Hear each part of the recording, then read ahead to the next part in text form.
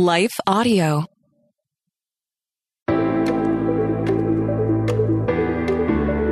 Hello, and welcome to Kindness Project. I'm Dale. And I'm Tamara. And we are here to help you tackle ancient truths in everyday settings. Well, it is almost a cliche at this point to say that the state of leadership in the American church is in crisis. Right? I feel like that's what most podcasts are about these days. Crisis. Yeah, but it seems like just about every other week we're hearing about some kind of scandal, whether it's an issue of leadership abuse, whether it's an issue of a sexual scandal, a financial scandal, or anything else of the like. And we're also in a crisis of leadership, I feel most people would agree, generally speaking, in our culture.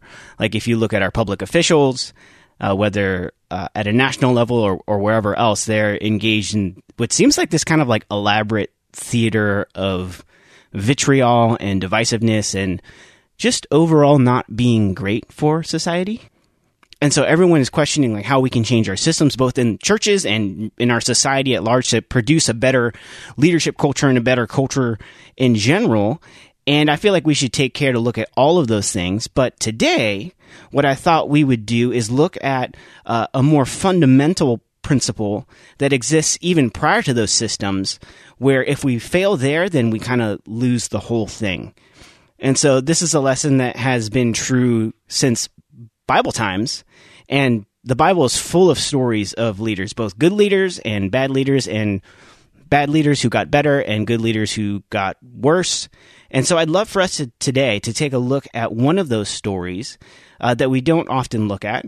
And in part, the reason I want to look at it is because you, Tamara, have been spending hours and hours this week looking at that story because you're preparing for a message that you're going to give at the church of a friend of ours this coming weekend.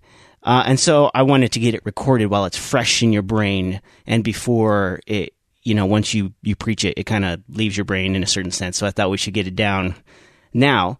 And it's a story of the transfer of leadership from King David to King Solomon. And so it's a story of leadership, but really it's a story of life and the way it applies to all of us insofar as life is leadership. And so we're going to hear from our sponsors here real quick, and then we'll set up the story, and then I'll let you run with it, Tam. What do you think? I think that sounds like a good plan. All right.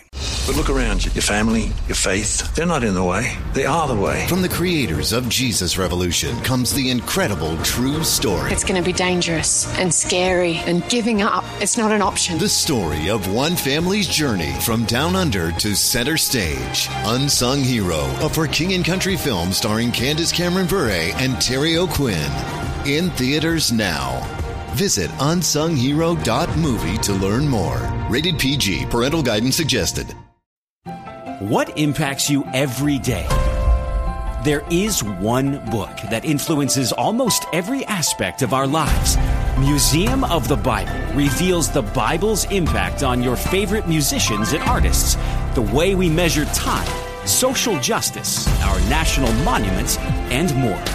The Bible's impact is all around you. Discover how at museumofthebible.org/impact.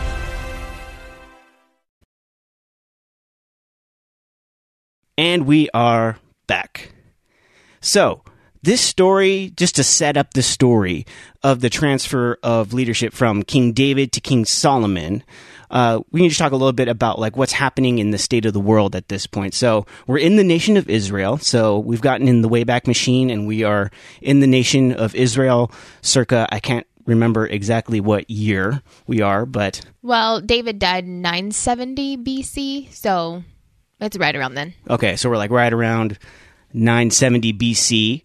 And Israel, it prior to that, it was a nation without a king. And if you read the book of Judges, you see all of these stories of these kind of regional leaders who rise up amongst the tribes of Israel. But as Israel looked around to the other nations, they were all led by a king. And so they said, we want a king. And God said, I am your king. And they said, but we want like a king with like flesh and bones. And so God says, like, you're not going to like that, but all right, I'll give you a king. They wanted to be like the kingdoms around them. And the kingdoms around them had a king in place that was flesh and bones. I mean, it makes sense to have a kingdom. You want a king That you there. can see in front of you. Yeah, so Yeah. God's like, fine. He sends the prophet Samuel, and they appoint King Saul. And King Saul, he was like a dude who like really looked like a king. Like he was tall, he was handsome, he had a strong jawline, the whole bit. And he started out pretty strongly, but eventually he kind of deteriorates, and he doesn't really listen to God. He doesn't really protect the people, and so God ends up rejecting him as the king. And this is where we get the story of David, who is this little young shepherd boy, and Samuel comes and anoints him king. And there's a lot of story that happens there before David becomes the king, but David eventually becomes the king. And while David is king, God gives him this promise that he's going to establish his kingdom forever, that there's always going to be the throne of David. And that was a really significant promise. It's significant to us theologically because that is the line of Jesus, and Jesus is our eternal king. But even just in that moment, it was significant because there was no such thing as the peaceful transfer of power back in ancient times. Like to transfer from one king to the other, it was like through force, it was through blood and fear and a lot of other things typically. And so a lot of times dynasties didn't last more than one or maybe two generations. Right, because someone was always trying to overthrow somebody else. And a lot of times it was somebody who was related to you, or maybe it was someone who wasn't related to you, but who was close to you for many years under the previous, kingdom or whatever the leadership was before then. And so God gives this promise to David, and everything looks great with David up until a pivotal moment in his life. And everybody knows the story of David and Bathsheba, where David forces himself sexually upon Bathsheba. She gets pregnant. In order to cover it up, he kills her husband, Uriah. And this was kind of an unraveling point in his life where there's a lot of pain and turmoil that comes as judgment and as consequence of that moment in his life. He suffers militarily after that. There's a famine in the land. Eventually, one of his sons, Absalom, with the hair, he tries to kill him and take over his kingdom. And so as we get down to the end of David's life, he is greatly diminished as a leader. He has, his state is weakened in more ways than one, but God has still made this promise to David that this kingdom is still going to be the throne of David. And so as David is an old man and his sons are getting ready for the transfer of power, here's where your story kicks off. Yeah, so in 1 Kings chapter 1, we begin with poor David being old and feeble and not well. The whole kingdom is aware that he is not doing well. What's interesting is they call him old, but if you compare his age to the rest of Old Testament characters, he's really not that old. How old was he? He's around 70. But if you compare that to people who were living over 100, like he's really not as old as other people in the Well, Bible. I mean, it's not the years so much as the miles, right? Because Yeah, I he know had- some 70-year-olds who were like spry, and then I know some other 70-year-olds who were like on death's door. Well, that was David. He was unable to keep himself warm. And even when they would cover him up with blankets, he was still like freezing. And that was a key indicator that he was not doing well. So his servants decided to come up with a really good plan. They were going to go find a young, beautiful woman, and they were going to see if she could keep him warm. Which, that's a weird story in itself. It is very odd, and unfortunately, there's just not much of a way to get around what was happening. They were thinking what we think they were thinking, and that's the idea that this young, beautiful woman could come in and Bring get him the new king's blood flowing and bring life back into his bones. And the introduction of her is actually really important later on in the story because she is the last woman that was given to him and part of his harem at that point. So that's significant when you think about the culture. But there is this detail that says they did not have sexual relations, which was an indicator that King David was actually really, truly not doing well. Right. Oh man. Yeah. If there's any indication, he was a red-blooded man, and yeah. Okay. So moving on. So his son Adonijah, who was the oldest son at the time, decided this was the opportunity for him. This was his opportunity to take the kingdom for himself, and he was going to declare himself as king. And that was his plan, and he carried it out pretty strategically. He made sure he was aligning himself with the right people, getting the right kinds of endorsements. He partnered with Joab, who was a really important military guy at the time. He was in charge of David's military for at like that time. decades, right? Right. Yeah. And then he also partnered with Abiathar, which was one of the priests at the time. And so he made sure he had the military alliance, and he also had the religious alliance to bring himself up as the king and the rightful king of the kingdom at that point. And there are some interesting details in the story that the Bible gives us that kind of share why Adonijah did these things. And one, it says he was the oldest son. So, of course. Check. He should be next in line for the throne, right? There's not a lot of question around that. The second one said that he was good looking, which the Bible is, it likes to bring that up. It does. But I think there's a reason it's bringing it up here is because he was someone who was liked by the people. He had that appearance of a king, similar to what we were talking about with King Saul. He appeared like a king. And the last point, which is unfortunately a bit of a blow to David, was that it said, basically, Adonijah is an arrogant guy and he's used to getting his way because his dad never told him otherwise. His dad didn't do really well at parenting him and raising him in a way that didn't make him arrogant and self-centered. So here's Adonijah making himself king, aligning himself with the right people, being pretty strategic about it, and he's also the one that it makes the most sense for him to be the next king. But there was another brother who we will talk about in 1 second. What impacts you every day? There is one book that influences almost every aspect of our lives. Museum of the Bible reveals the Bible's impact on your favorite musicians and artists, the way we measure time, social justice, our national monuments, and more. The Bible's impact is all around you. Discover how at museumofthebible.org/impact.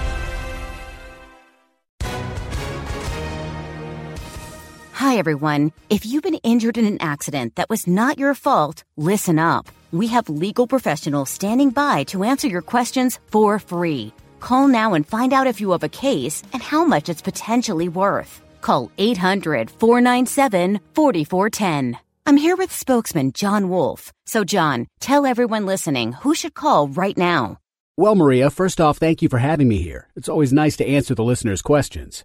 Now, as far as who should call in, anyone who's been injured in an accident and think you deserve compensation, give us a call right now. 800-497-4410. You'll find out if you have a case and how much it's potentially worth. Thanks, John. You heard it, folks. Take advantage of this opportunity and call now. 800-497-4410. Advertisement sponsored by Legal Help Center. May not be available in all states. There was another brother. That would be correct. The other brother, his name was Solomon, and he is the son of Bathsheba.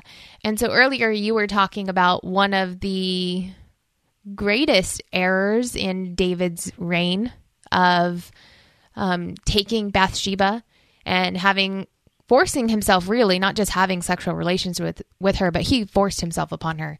And again, we talked about the unraveling of his kingdom after that, but there is this piece of the story where we see that King David had made a promise to Bathsheba to have Solomon be the next king.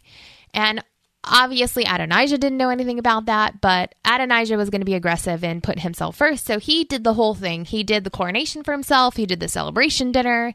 He pulled out the elephants. He pulled out the horses. He pulled out the 50 men in front of him. Like, he did the whole thing. He did the sacrifices. He was making it very clear in the land that he is now king, and he was doing all of the right practices and the right ceremonies to put himself in place as king. Well, Nathan the prophet, who is pretty important in the story of 1 Samuel, 2 Samuel, I mean, he's the prophet throughout the life of David, really. And he gets wind of the fact that Adonijah is declaring himself as king. He goes to Bathsheba and says, hey, are you aware of the fact that Adonijah is now king of the kingdom? Like, does David know about this? Did you know about this? This is not going to go over well for us because we're such great allies to David. And Nathan goes to Bathsheba and says, here's what we're going to do. We're going to go to King David. You're going to go in first. You're going to bring him up to speed on what's happening in the kingdom. And you're going to remind him of the fact that he promised you Solomon was going to be king. And while you're still talking to him, I'm going to come in and I'm going to kind of be back up to support every detail that you've already shared with him. And then let's hope that he is in a place of sound mind to be able to change what's happening in the kingdom. So that's exactly what happens. Bathsheba goes in. She follows all the customs, because you can't just walk into the king's chambers, right? So she goes in respectfully, and he kind of is like, what do you want? Bathrobe open, the whole thing, yeah. I mean, probably. So she goes in. She reminds him of the promise of Solomon being the king. And of course, as she's speaking, here comes the prophet Nathan. And immediately David put the orders into place and he set up the coronation for Solomon. So he said, put him on my mule. This will be assigned to the people that I, King David, am the one who is declaring Solomon as the king. Which, I mean, if you have the endorsement of the current king to say you're going to be the king, like that is very significant. Well, the coronation is happening now for King Solomon while Adonijah is sitting around feasting and is all fat and happy because he thinks he's the king. He's eating soups and breads and getting fat and sassy. Exactly. So while King Solomon is going through the last bit of his coronation, you have Adonijah gets the news that David has declared Solomon as king. Immediately, everyone who was supporting Adonijah, they just take off. They book it because they're like, well, people are probably coming for us because we've conspired against the kingdom and tried to force this upon the kingdom. And Adonijah immediately runs to the altar and grabs onto the horns. And this is important detail because in Deuteronomy, that was a practice that was put into place. If a man is innocent and someone is out for his head, he's allowed to go and grip onto the horns of the altar. And essentially, mercy is supposed to be given to him at that time. It is a key indicator, though, that that person is supposed to be innocent, because we'll see somebody else later on in the story grab onto the horns of the altar, and he is not an innocent man. So King Solomon comes and says, all right, I will not take your life as long as you prove to be a worthy man. So he tells Adonijah to go home, which is kind of a funny line in scripture. Where did they live? I wonder. Home. Did they all live in a palatial thing together, or they have their own private residences? Yeah, I don't think know. the story tells us. I was like, all right, I'll see you at home. Yeah, see you later. Now go home. I'm not going to kill you today. Just go home and rest. It's fine. I'll think about it tomorrow, though. Yeah.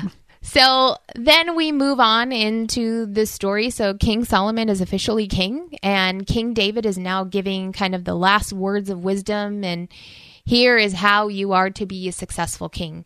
And it mirrors a lot of the language of what we see when Joshua was leading the people into the promised land of be strong and courageous and follow the ways of the Lord. And so that's what King David is telling Solomon. Hey, if you want to do this and you want to do it right, you need to walk in the ways of the Lord. You need to keep his commands, and you need to follow him on all the things that you do. And obviously, that's some pretty sound advice, right? I mean, that's a great way to lead any kind of group of people. That's a great way to live your life in general. But that was especially important when it came to the kings, because throughout 1st and 2nd Kings, we see, again, the rise and fall of kings, and we see the successes and the failures. And those who succeed throughout their reign are the ones who were faithful to these commands. And so then David moves out of the spiritual advice and moves into some political strategy advice, and basically tells him, hey, it's important for you to take care of the enemies of the kingdom. And essentially what he's saying is Joab, who was the military leader all throughout King David's ruling, and was really like very loyal to David for a very long time. He was, but he also disobeyed. So what Joab ended up doing is he took 2 innocent lives during peacetime. So within the culture, like, you're not just allowed to go and murder during peacetime, right? If it's wartime, you understand that murder happens or taking of a life happens because it's war. Right. Probably not considered murder. It's not considered more murder. Of a military killing or a political killing. Right. Murder was not the correct word. Thank you. That's important to clarify.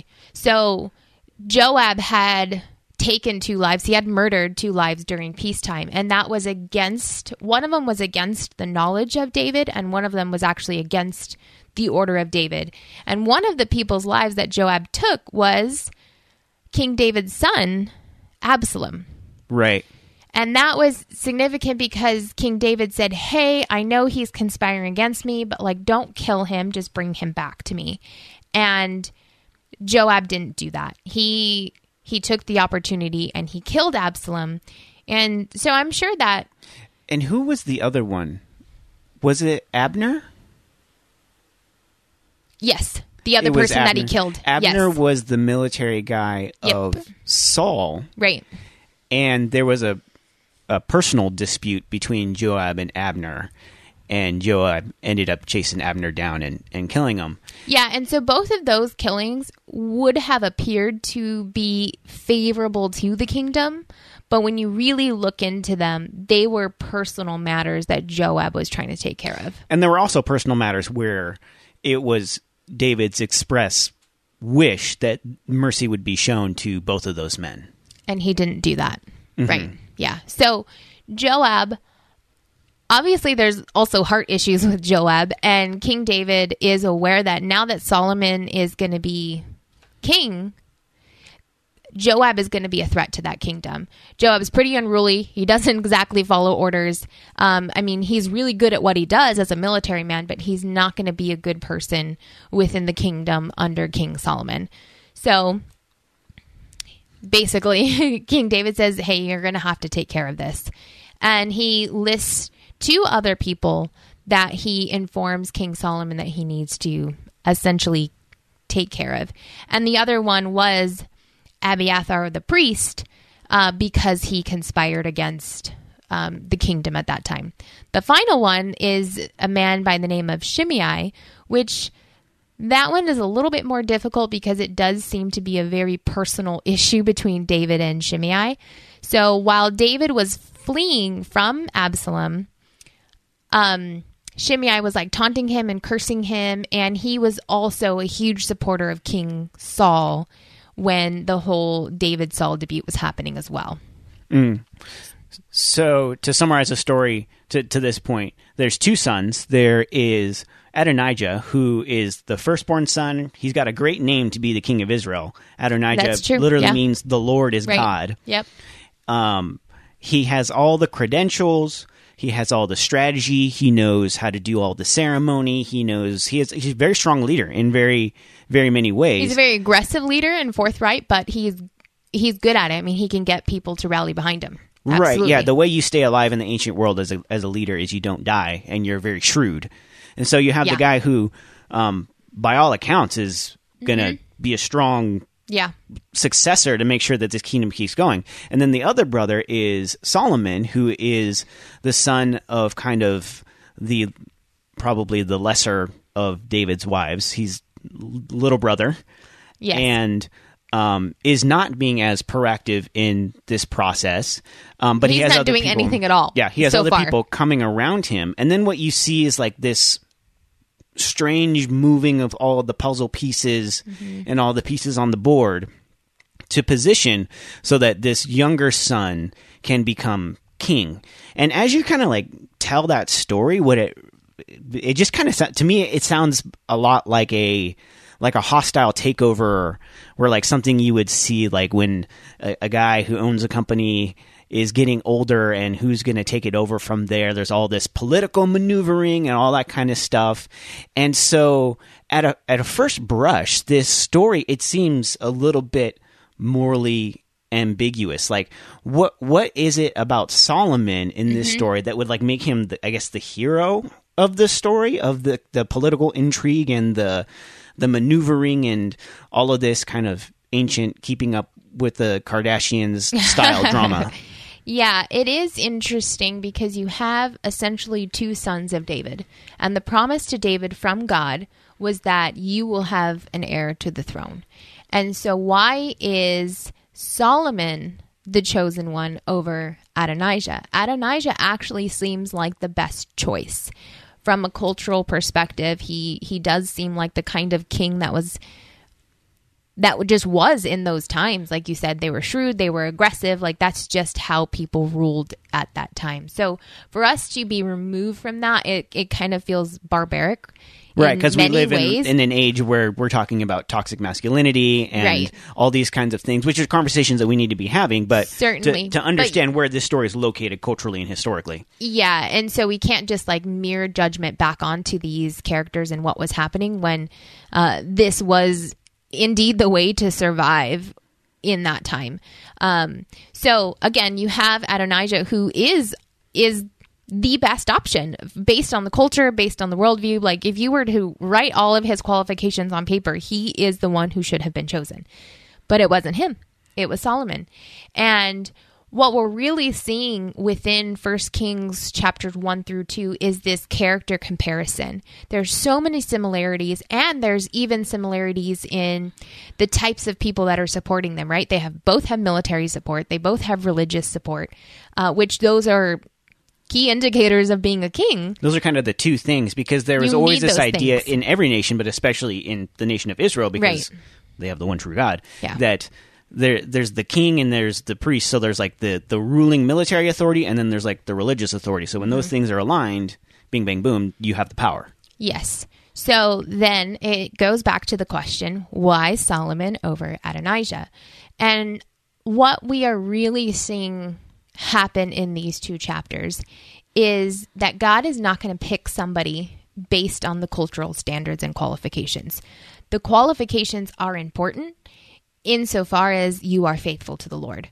They are not irrelevant, but if you do not have that faithfulness as your foundation, your qualifications are not important to God. God is going to choose someone who is faithful to him. And we see King Solomon started off really well. He took to heart the advice that his father gave him, and he followed in the ways of the Lord. He followed the commands of the Lord. And it's very likely that the way that Adonijah was going, that was not going to happen. We even see Solomon showing mercy to several people within the first two chapters. Like he has that heart of following in the way of the Lord, even though, he does need to be strategic. He does need to be wise in the role that he's been put in, but he does extend mercy and grace in areas. Unfortunately, people force his hand because they agree to something and then they don't do it. And he says, okay, if you don't do this, then I'm going to have to kill you. They're like, oh, of course, I'll do it. And then they don't, and he has to kill him. So, but you do see these. That's just how it be sometimes. It is. I mean, it happened with Adonijah. I mean, and really, like, if you map in the ancient world to lead and manage, you can't like fire people. Like the only way to fire them basically was death or exile. Yeah. At that point. And so, like, even like as a leader, if you're leading an organization, like there's certain people like you have to fire them. And so in the schema of his day, like that's essentially what he had to do, was express leadership. Right. Yeah, no, and that's exactly right. Again, it's hard to take what was happening culturally and the parameters that they were living in and really just do a one-to-one for our culture, because in our culture we'd say that's absolutely outrageous. Like, why is anyone doing that? Why are we like cheering that on? Why are we supporting that? And so that's not the purpose of this story, though, right? We're not supposed to be doing a one-to-one, but really the full theme that we're finding in chapter 1 and 2 and the transfer of power is the kind of person that God's going to choose. And he's going to choose somebody that is faithful to him. And that's something that doesn't only apply to us in form of leadership, but it really should be applying to us in all of our life. Is we can continue to develop the skills in our life, develop the intellect, get the credentials, get all of the achievements, and pray that God continues to use those things. But what he is most concerned about, what he wants to see most in our life, is our faithfulness to him. And if we get that as like our footing, if we get that as the ground we stand on, then all of those other things after, the achievements, the credentials, the qualifications, he will absolutely use those things to advance his kingdom. But those things are irrelevant if you are not faithful to the Lord. And that's really what we're seeing with the comparison of Adonijah and Solomon and this like hostile takeover scene, is God cares more about your faithfulness. And really, it seems like we don't really get that part of the story, but it seems like that's what David saw in Solomon. And then even after this whole crisis is over, that's what he reiterates to him in his advice, right? That like the way that this kingdom is going to flourish under you is that if you are faithful to the law of the Lord, that what God has given, that you would put that into practice, not only on a personal level, but in the decisions you make as the leader of the kingdom. Yeah, and we see that even after chapter 2. We see that chapter 2 ends and says Solomon's kingdom was established. So obviously that's a good thing. The author is trying to show us like this was the way that it's supposed to be. And then into chapters 3 and 4, we actually see the flourishing of King Solomon as he is following the advice of David and really living out what David told him to do and what God's calling him to do. Right, because if we know anything about the biblical narrative or history in general, because Solomon was a character who is historically significant even outside the faith community, that he became the greatest king of Israel. He expanded the borders of the kingdom. There was an enormous amount of wealth and prosperity that came in under his reign. He built the temple, the first temple of Israel, which was magnificent by any measure. Solomon was known as a diplomat, as a wise and intelligent person who was influential in his life. So really all of these things came to pass that had been promised to David in Solomon, where at the beginning it looked like Adonijah would have been the dude, but the character that he had to take and to move ahead of where God had called him to, that ultimately probably would have been his demise. Right. And as you talked about King Solomon and all that he did for the kingdom of Israel, unfortunately, King Solomon, he didn't end well. He fell into idolatry, and that ended up being his demise, right, to his reign. And right, because he had like 800 wives or something like that. He really messed up. But what we see him doing and the way that the Bible ends up describing his reign is not that he was this great and faithful king. Like you see the Bible describing David as a king after God's own heart, but you don't see that same description of Solomon, because though he started well and he was seeking the Lord and was a man after God's own heart, most of the rest of his reign just kind of was this unraveling. Even though he was strategic and he achieved a lot, it goes to reinforce this understanding that God doesn't so much care about the qualifications and the achievements. Like if King Solomon would have done all those things and stayed faithful to the Lord, he would have been the best king. Right, because after Solomon's reign, the border of the kingdom shrunk back, and actually it split in two, to where now you had these competing kingdoms in the northern kingdom which retained the name Israel, and then the southern kingdom where David's throne was called Judah. And so really the kingship of David, geographically, was cut in half and never regained the influence that it had even under David's time, because of the ultimate falling of Solomon, to where his faithfulness got him to this place of prestige and success, but then kind of at the height of that, he kind of reached a point of decadence. And then that was ultimately his downfall, because he could continue to move the puzzle pieces. And that was why he had 800 wives, was because those were strategic marriages from other kingdoms and other nations around, that they could form some kind of military and diplomatic alliance if he married one of the daughters of those kingdoms. And so even that, and that was a smart move as an ancient king, right? That's something that you would want to do. But ultimately that was part of what led to his demise, because with those wives came all the gods of those nations that came in. Right. Which led him to idolatry. Yeah. Right. So as I'm reading this story, I'm not a king, and I'm not a CEO even. So what is in this for me? I mean, we can look at, like, church leaders and leaders in general and everything we think everybody else should be doing better, and they probably should. But what from this story is the takeaway for us as we're looking to lead ourselves, lead our families, be in the workforce, or whatever it might look for us? Yeah, so we see the same truth apply in our lives that applied then in the time of 1 Kings, chapters 1 and 2, right? So the truth crosses generations, it crosses culture, and it crosses time, essentially, because it's the timeless truth of God. And that is, your accomplishments and your qualifications are irrelevant if you're not faithful to God. He will use those things in your life, but if you do not remain faithful to Him, those things don't matter to Him. And similar to what we're seeing in the time of David and Solomon and Adonijah, is qualifications were important to that culture. And I think there's absolutely no denying the fact that credentials and qualification and achievements are very much important to the American culture. You can't get away from that. Everyone's always grinding. Everyone's always trying to do multiple things. Everyone's trying to get ahead. Everyone's trying to get as much experience, as much knowledge.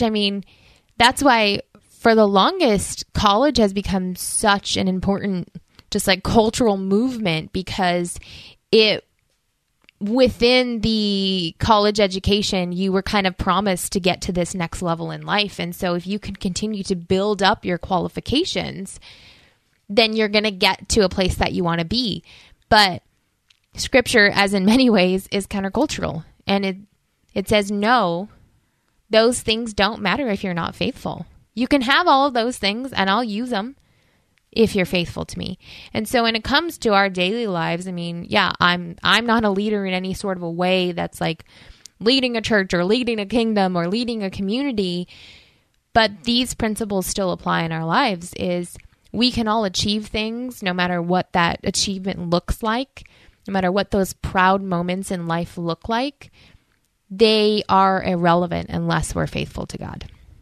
What do you think the difference is between, so Solomon was strategic. He had a team around him, if you will, that was helping him make the right moves to get him into the position that he was. And then you had Adonijah, who on the other side was basically self-centered and taking life by the horns.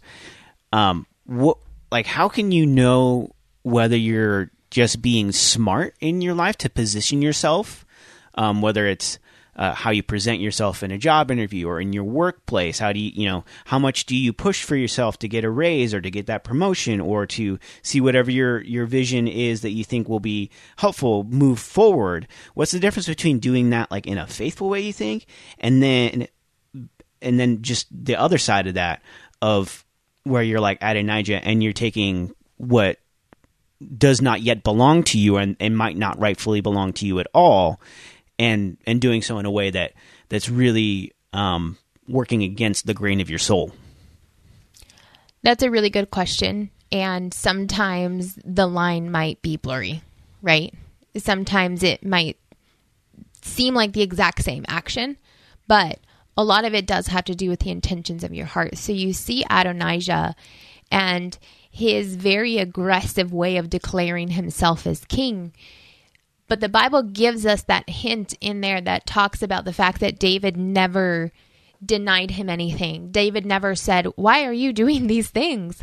He had this sense of arrogance within him and this sense of entitlement. And Solomon actually didn't try and become king. It was Nathan and Bathsheba who were trying to move that forward.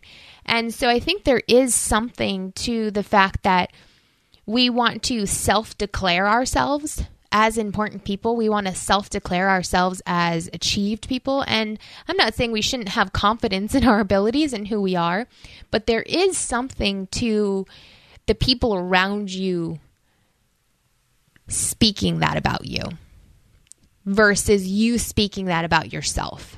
Does that make sense? Yeah. I wonder, too, if it's also like the nature of what your goals are. Like, we live in a culture where everybody's like trying to manifest something.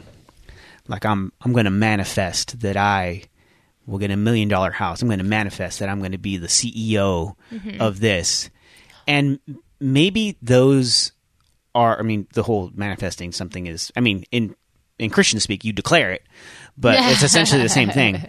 Where that's very much a part of our culture. But maybe the goals that you're declaring or manifesting, maybe we shoot ourselves in the foot when we focus on the wrong thing.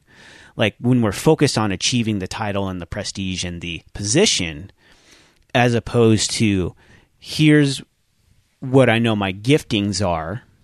Here's where I think my lid of potential might be, which might be way further than where I am now. And in order to do that, I'm going to have to eventually move into a sphere where I'm influential. But what you're doing is focused on becoming someone who is going to accomplish good, rather than someone who is going to receive prestige. Yes, I think the goal matters. But also, if you are so set on that you are going to force it into place no matter what. And that's what Adonijah did. He was forcing it. He threw his own party. Like, that's not how it works.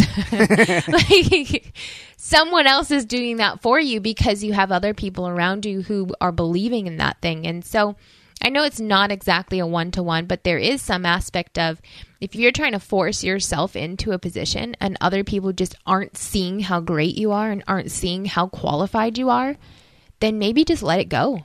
First of all, you might not be that great yet. Well, of course, but why are you going to force the hand of other people as well who don't even believe in you? Like, why do you want to be in that space? And I think right now we are definitely in that, let's manifest it for ourselves. Let's make this thing happen.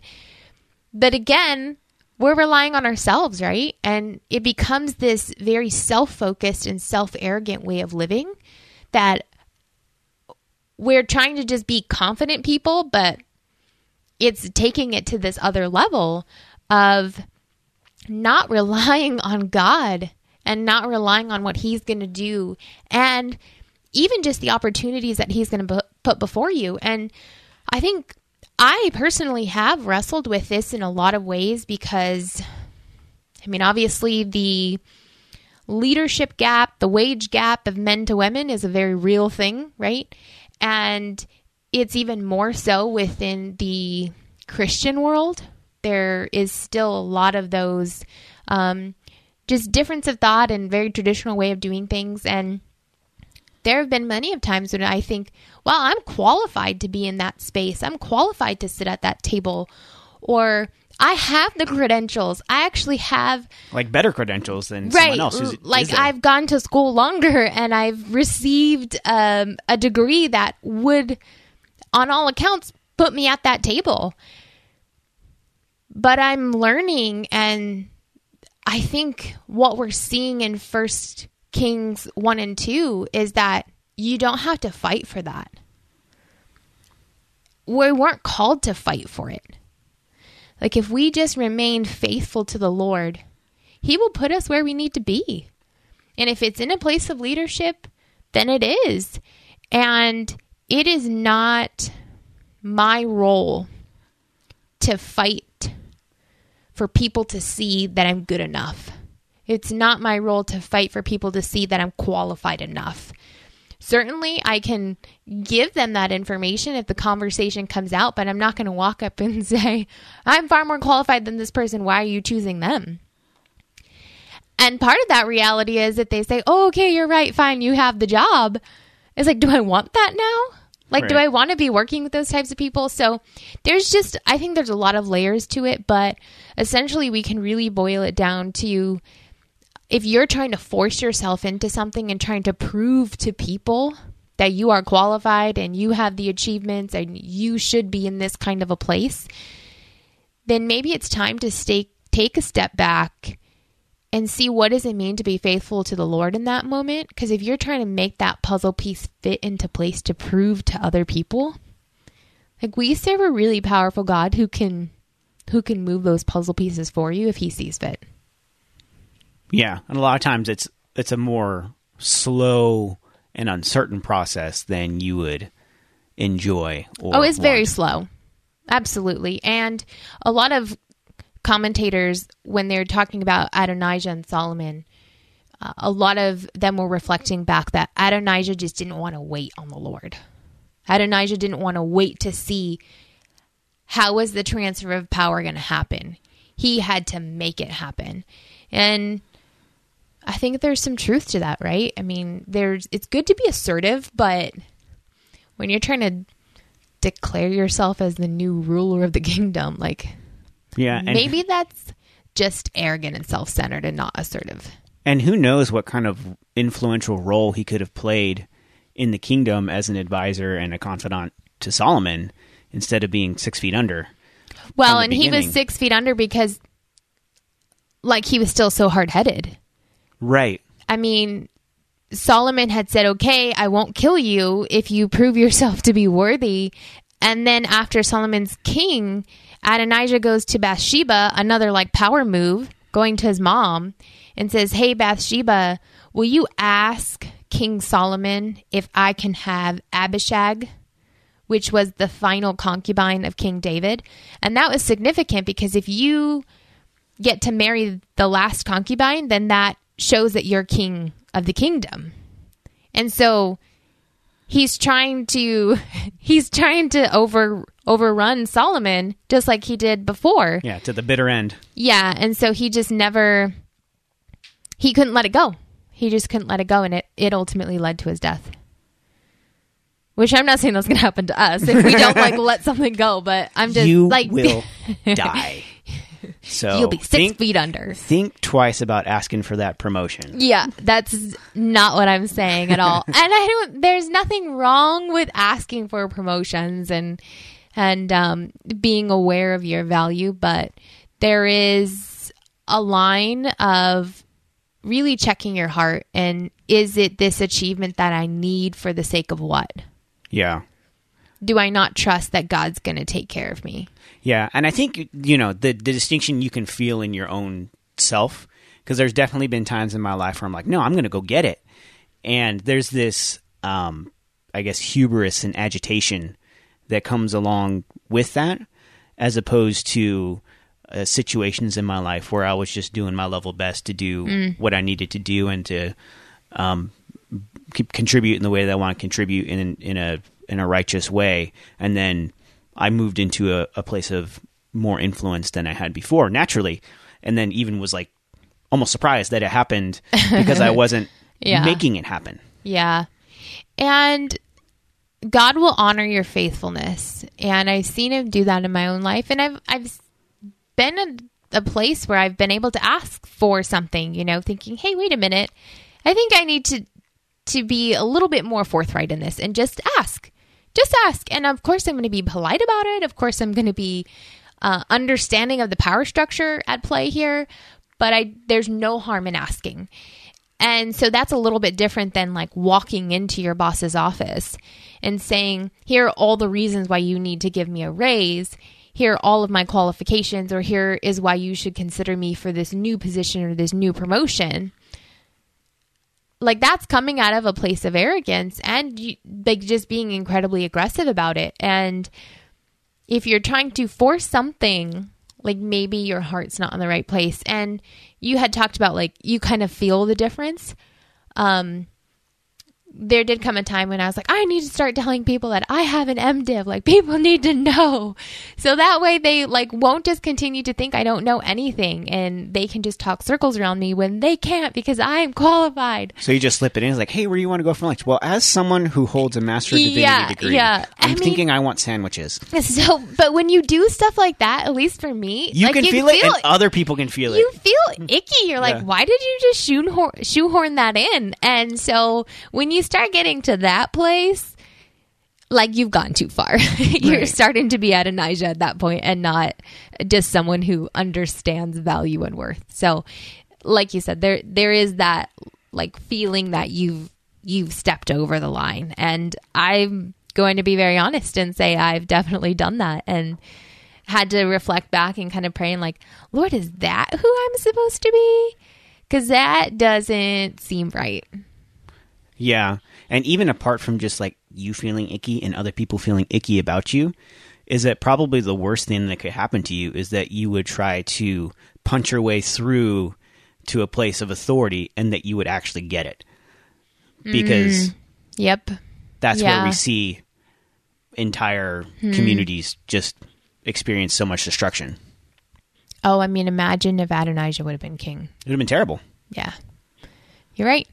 And there is that matter of like, Lord, I don't know what you're doing. I don't know how you're going to do it, but I'm going to trust that you're going to do it. You're going to do something in my life. And maybe it's not this opportunity that's sitting in front of me that I think I deserve, that I think I'm qualified for and I should have it. But being faithful and waiting on the Lord.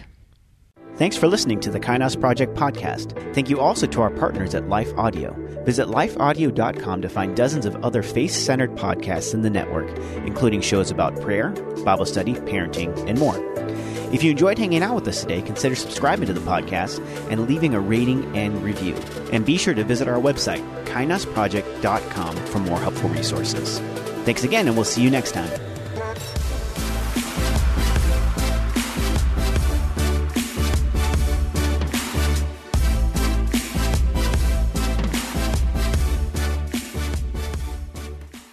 God kept calling my heart. Like, I just knew he was my safe place. I hope people don't walk away going, wow, you're really awesome. More than like, wow, Jesus is really interesting and he's really awesome. Everybody on this planet is dealing with some sort of what if. How does that one courageous decision affect the whole world? A ship in harbor is safe, but that's not what ships are built for. If you were encouraged by what you just heard, please search Trevor Talks on your favorite podcast platform or lifeaudio.com.